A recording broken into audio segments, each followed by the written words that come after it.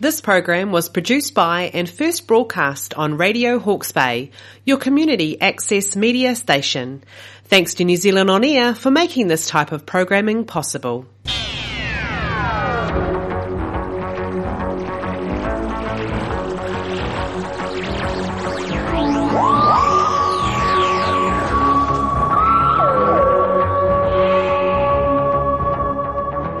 Good afternoon and welcome to Starry Nights. Starry Nights is a program about astronomy, what there is to see in the night sky, and how it may have got there. We'll explore some of the myths and legends associated with objects in the evening sky, and we'll examine some of the technologies that are helping us to unravel the mysteries of the universe. My name is Gary Sparks. I'm the director of the Holt Planetarium in Napier, the sponsor of Starry Nights. And normally we start our program with the planet viewing coming up in this month, but something special is happening this month, so we're going to start with that. New Zealanders have a unique opportunity to observe a new meteor shower that is predicted for the 12th of December, according to astronomers at the Paris Observatory in France. Provisionally called the Lambda Sculptorids, the new meteor shower will only be visible from the southern hemisphere, and furthermore will likely only be visible between 9 p.m. and midnight above New Zealand, and possibly eastern Australia and Southeast Asia.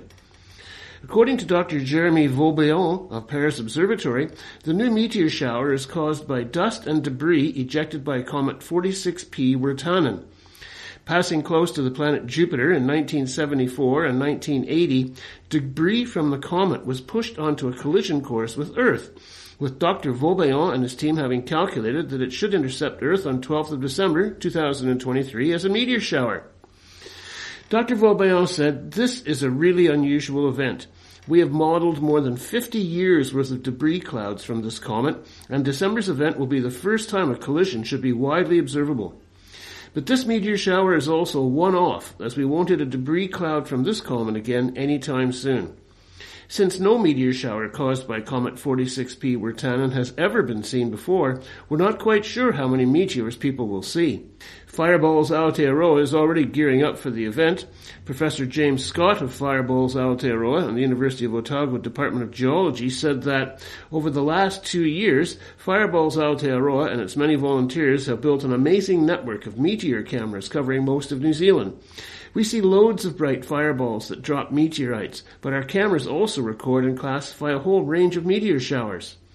Professor Scott added, "The meteor shower should be visible to the eye, but there's still time to get involved if people want to build or install their own fireball camera. Just search for the Fireballs Aotearoa website or go to www.fireballs.nz and have a quick read. That will respond to your email super fast to make sure you can be part of this." The president of the Royal Astronomical Society of New Zealand, Nalini Davies, is also looking forward to seeing what happens. She commented that the new meteor shower happens at the same time as the Geminids, one of the main annual meteor showers. The Geminids will be going faster and from a different direction, so I'm hoping that all of New Zealand gets a clear night and a good show from both meteor showers. The new meteor shower may also be visible from eastern Australia, but there's no equivalent of Fireballs Aotearoa in Australia's eastern states. Professor Scott's comment on this was, "This is a unique opportunity to do some great science here in New Zealand. Even if the meteors are visible in eastern Australia, they don't have an equivalent camera network to do the science. Add in the moonless sky and the lack of light pollution, and it couldn't be better for us." Dr. Vaubayon was looking forward to the scientific results. He commented that, "This helps tell us what comets are made of. The sizes of the meteors tell us about the distribution of particle sizes in comet 46P Wirtanen. It's hard to sample comets directly, even with spacecraft, so we hope to learn a lot from the New Zealand meteor observations." So mark that on your calendar, 12th of December, 9 p.m. till about midnight. Go outside and just have a look. Who knows what you might see. Jupiter is the evening star, appearing in the northeast not long after sunset. It is soon joined by the true stars Sirius, low in the east, twinkling colorfully, and Canopus, a bit higher in the southeast. Almost overhead is Achernar, another bright star, marking one end of Eridanus, the river. Midway down the western sky is Saturn, the same brightness as Achernar, but cream-colored. Jupiter and Saturn are good targets for any telescope. Maybe you'll get one in a few weeks. Binoculars show the disk of Jupiter and maybe one or two of its bright moons close to the planet. Any telescope will show all the Galilean moons, but not all 4 every night, as they cross in front of and behind Jupiter and are eclipsed in its shadow. A small telescope will show the disk of Saturn and the ring now becoming edge-on. The moon will be below Saturn on the 17th, and above it on the 18th. It will be near Jupiter on the 22nd. At the beginning of the month, Mercury will be a bright star-like object low in the southwest, roughly where the sun went down. Mercury ends its evening sky appearance in the first half of the month. At the beginning of the month, it is setting nearly 2 hours after the sun. It slowly falls lower, night to night. It also fades as it moves between us and the sun, and more of its sunlit side is turned away. By mid-month, it is setting an hour after the sun. The thin crescent moon will be above Mercury on the 14th. In the eastern sky, left of Sirius, Takarua, is the constellation of Orion. Bluish Rigel, Puanga, and orange Betelgeuse, Putara, are Orion's brightest stars. Between them is the line of 3 stars marking Orion's belt in the classical constellation. To European southern hemisphere sky watchers, they make the bottom of the pot. In Maori legend, they are Tau Toru, the carved sternpost of a mighty waka sailing the night sky. A faint line of stars above the bright 3 is the pot's handle, or Orion's sword. At its center is the Orion Nebula, a glowing gas cloud, nicely seen in binoculars. Left of Orion is a triangular group making the upside-down face of Taurus the Bull. Orange Aldebaran, at one tip of the V shape, is one eye of Taurus. The stars on and around the V, except for Aldebaran, are the Hyades cluster. Aldebaran is actually not a member of the cluster, but closer, just on the same line of sight. Further to the left, or around to the north, is the Pleiades, or Matariki cluster, a tight grouping of 6 or more naked-eye stars. Many more stars are seen in binoculars. Low in the south are the pointers, Beta and Alpha Centauri, and Crux, the Southern Cross, upside down at this time of year. It is useful for navigation as it now points down to due south.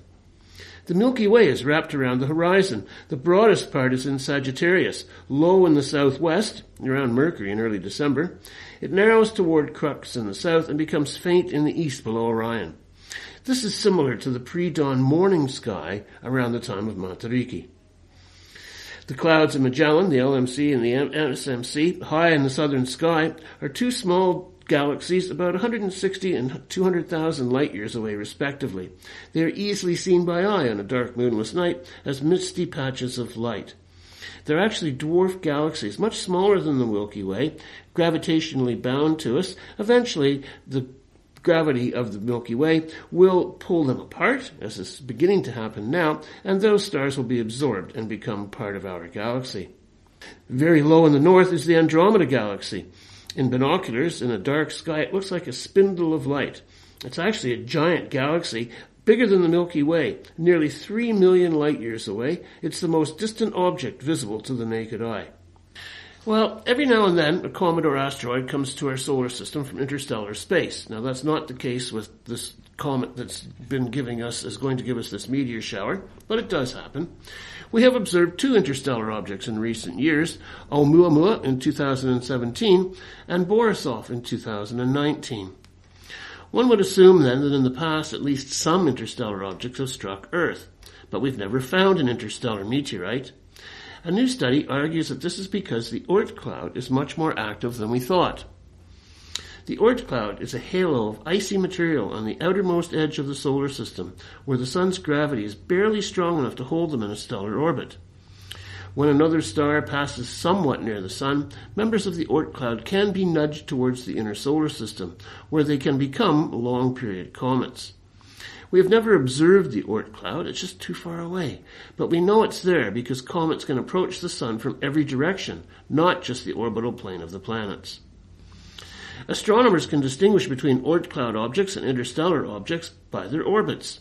Interstellar objects have a hyperbolic orbit, meaning that if you trace their path purely under the gravitational influence of the sun, it would continue on to interstellar space, never to return. Oort cloud objects, on the other hand, have an orbital path that is closed. They may travel to the most distant region of space, but they are gravitationally bound to the sun. Of course, some interstellar objects could make a close approach to Jupiter or another planet, where the gravitational tug of that world shifts it into a bound orbit. So some interstellar objects could appear similar to Oort cloud objects. The opposite chance encounter, where an Oort cloud object is nudged into a hyperbolic orbit, was thought to be much more rare.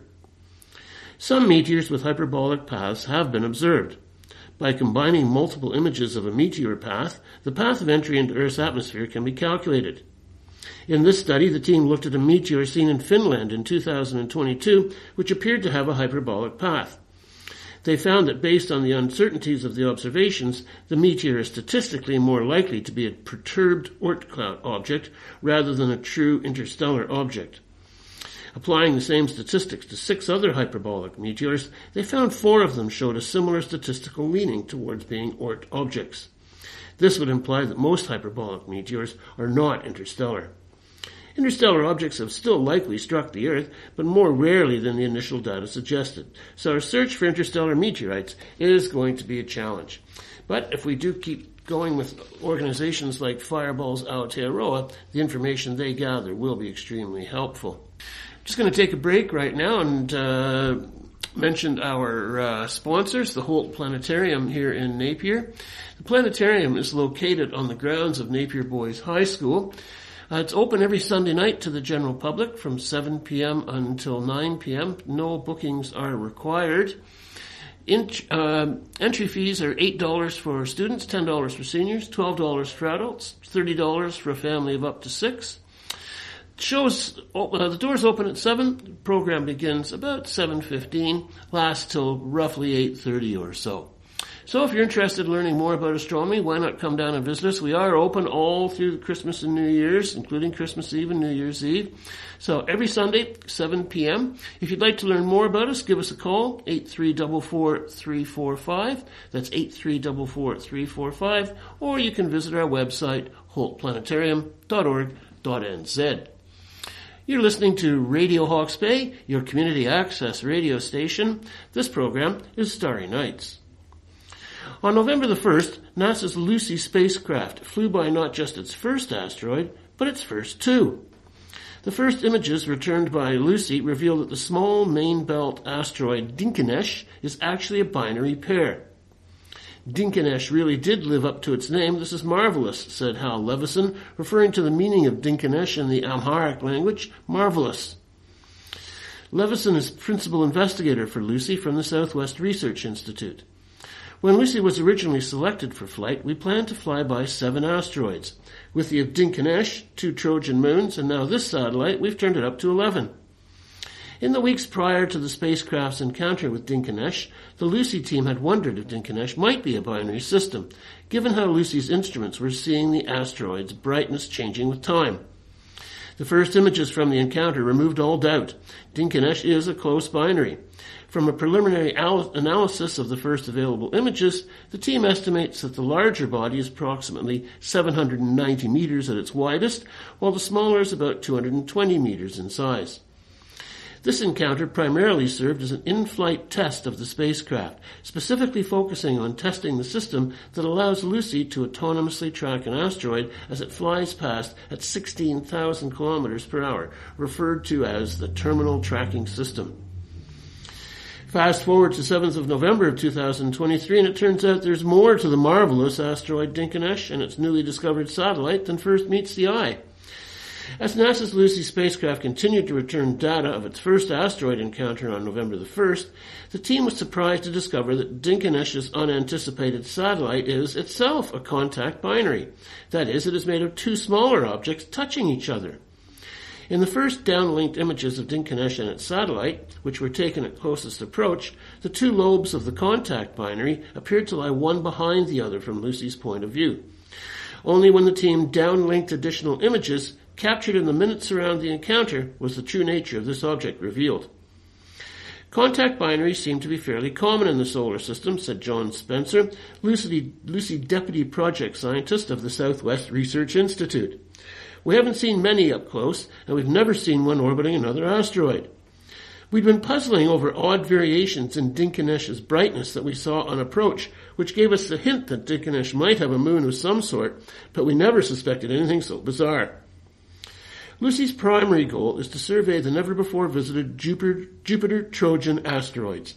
This first encounter with a small main belt asteroid was only added to the mission in January of this year, primarily to serve as an in-flight test of the system that allows the spacecraft to continually track and image its asteroid targets as it flies past at high speed. The excellent performance of that system at Dinkinesh allowed the team to capture multiple perspectives on the system, which enabled the team to better understand the asteroid's shapes and make this unexpected discovery. "It is puzzling, to say the least," said Hal Levison, principal researcher for Lucy, also from the Southwest Research Institute. "I would have never expected a system that looks like this. In particular, I don't understand why the two components of the satellite have similar sizes. This is going to be fun for the scientific community to figure out." "It's truly marvelous when nature surprises us with a new puzzle," said Tom Statler, Lucy program scientist from NASA headquarters. Great science pushes us to ask questions that we never knew we needed to ask." Yeah, true enough. Mars might be called the red planet, but its atmosphere actually glows green. Pardon me. Using the European Space Agency's ESA's ExoMars Trace Gas Orbiter, TGO, scientists have observed Mars' atmosphere glowing green for the first time ever, in the visible light spectrum, that is. The effect is called air glow, or day glow, or night glow, depending on the hour, and it occurs on Earth too. While it shares some similarities with the Northern Lights, or aurora, here on our planet, it's actually a different phenomenon with different causes. Night glow, in particular, occurs when two oxygen atoms combine to form an oxygen molecule, according to ESA. On Mars, this happens at an altitude of approximately 50 kilometers. By comparison, auroras occur when charged particles from the Sun collide with Earth's magnetic field. Scientists have suspected Mars to have air glow for some 40 years, but the first observation only occurred a decade ago by ESA's Mars Express orbiter, which detected the phenomena in the infrared spectrum. Then, in 2020, scientists observed the phenomena in visible light using TGO, but in Martian daylight rather than at night. Now we've seen the phenomena at night via TGO. These new observations are unexpected and interesting for future journeys to the red planet, ULIEDGE planetologist Jean-Claude Girard said in an ESA statement. The intensity of the night glow in the polar regions is such that simple and relatively inexpensive instruments in Martian orbit could map and monitor atmospheric flows. A future ESA mission could carry a camera for global imaging. In addition, the emission is sufficiently intense to be observable during the polar night by future astronauts in orbit or from the Martian ground. Studying Mars night glow, which will continue as part of the TGO mission, will also give scientists insight into processes that occur in the Martian atmosphere. Remote sensing of these emissions is an excellent tool for probing the composition and dynamics of Mars' upper atmosphere between 40 and 80 kilometers, said Benoit Hubert, a researcher at the Laboratory for Planetary and Atmospheric Physics, LBAP, at the University of Liège. This region is inaccessible to direct methods of measuring composition using satellites. Studying Mars' atmosphere can also help with the design of future spacecraft destined for the red planet. A better understanding of its density can help mission planners build satellites that can withstand the drag the Martian atmosphere creates, for example, or design parachutes that can lower payloads down to the red planet's surface. Scientists have discovered that salt glaciers may exist on Mercury, the closest planet to the Sun, and the solar system's smallest world. The discovery could show that even the most volatile conditions in the inner solar system may occasionally echo conditions found on Earth. The team's findings complement recent discoveries that revealed Pluto has nitrogen glaciers. As Pluto exists on the far side of the solar system, the two discoveries imply that the glaciation extends from the hottest regions of the solar system, close to the Sun, out to its frigid outer limits. Even more exciting, scientists from the Planetary Science Institute, the PSI, believe that these salt glaciers might create the right conditions for life, similar to some of the extreme environments on Earth where microbial life flourishes. Specific salt compounds on Earth create habitable niches even in some of the harshest environments where they occur, such as the arid Atacama Desert in Chile. Research lead author and PSI scientist Alexis Rodriguez said in a statement, "This line of thinking leads us to ponder the possibility of subsurface areas on Mercury that might be more hospitable than its harsh surface." Locations like those highlighted by the team are of pivotal importance because they identify volatile-rich exposures throughout the vastness of multiple planetary landscapes. They also suggest that the solar system could contain so-called depth-dependent Goldilocks zones, regions on planets and other bodies where life might be able to survive not on the surface, but at specific depths that possess just the right conditions. This groundbreaking discovery of Mercurian glaciers extends our comprehension of the environmental parameters that could sustain life, adding a vital dimension to our exploration of astrobiology, also relevant to the potential habitability of Mercury-like exoplanets. Rodriguez said, "This research challenges the idea that Mercury is devoid of volatiles, chemical elements, and compounds that can be readily vaporized and were vital to the emergence of life on Earth. It indicates volatiles may be buried below the surface of the tiny planet in volatile-rich layers, VRLs.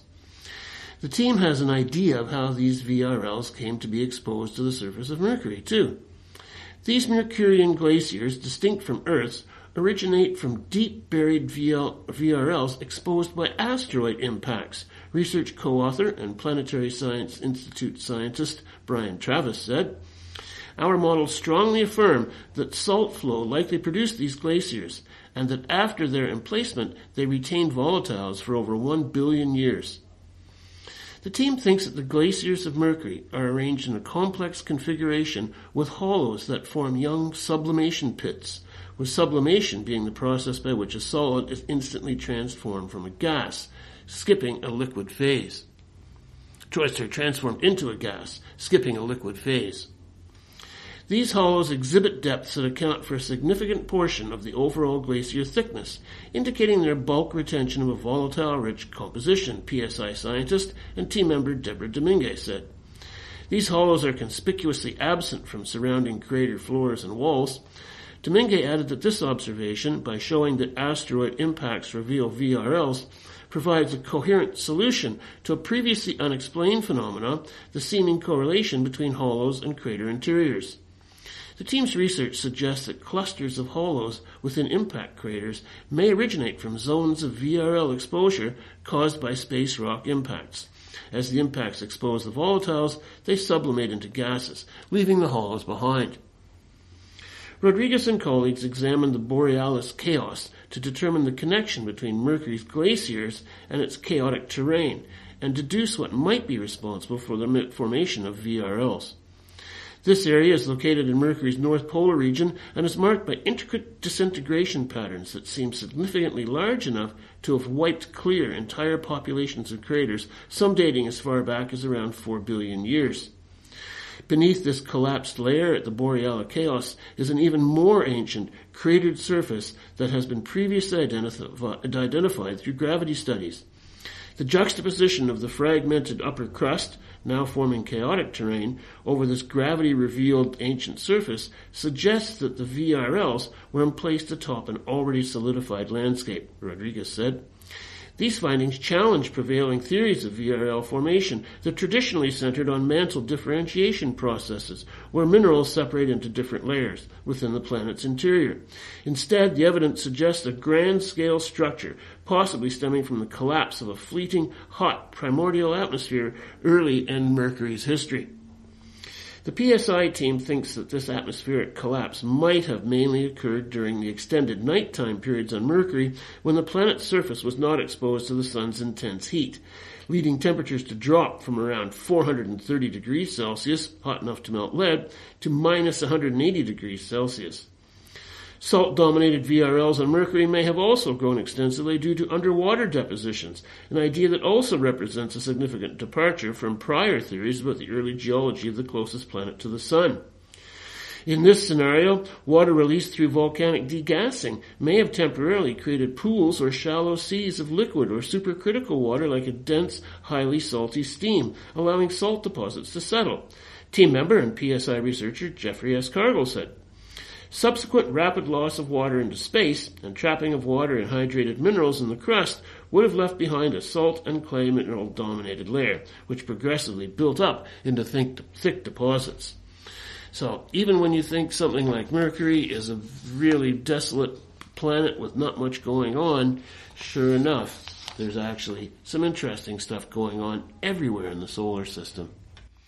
Right, well that's going to do it for our program this month. Once again, I'd like to thank our sponsors, the Holt Planetarium in Napier. Remember, the planetarium is open every single Sunday evening to the general public. We're located on the grounds of Napier Boys High School on Chambers Street. Now remember that this special month of December, we're going to have a meteor shower. It could be the most interesting meteor shower seen in this part of the world in a long, long time. So 12th of December between 9 p.m. and about midnight, do get out there and have a look. And thank you once again for listening to Starry Nights. This program was produced by and first broadcast on Radio Hawke's Bay, your community access media station. Thanks to New Zealand On Air for making this type of programming possible.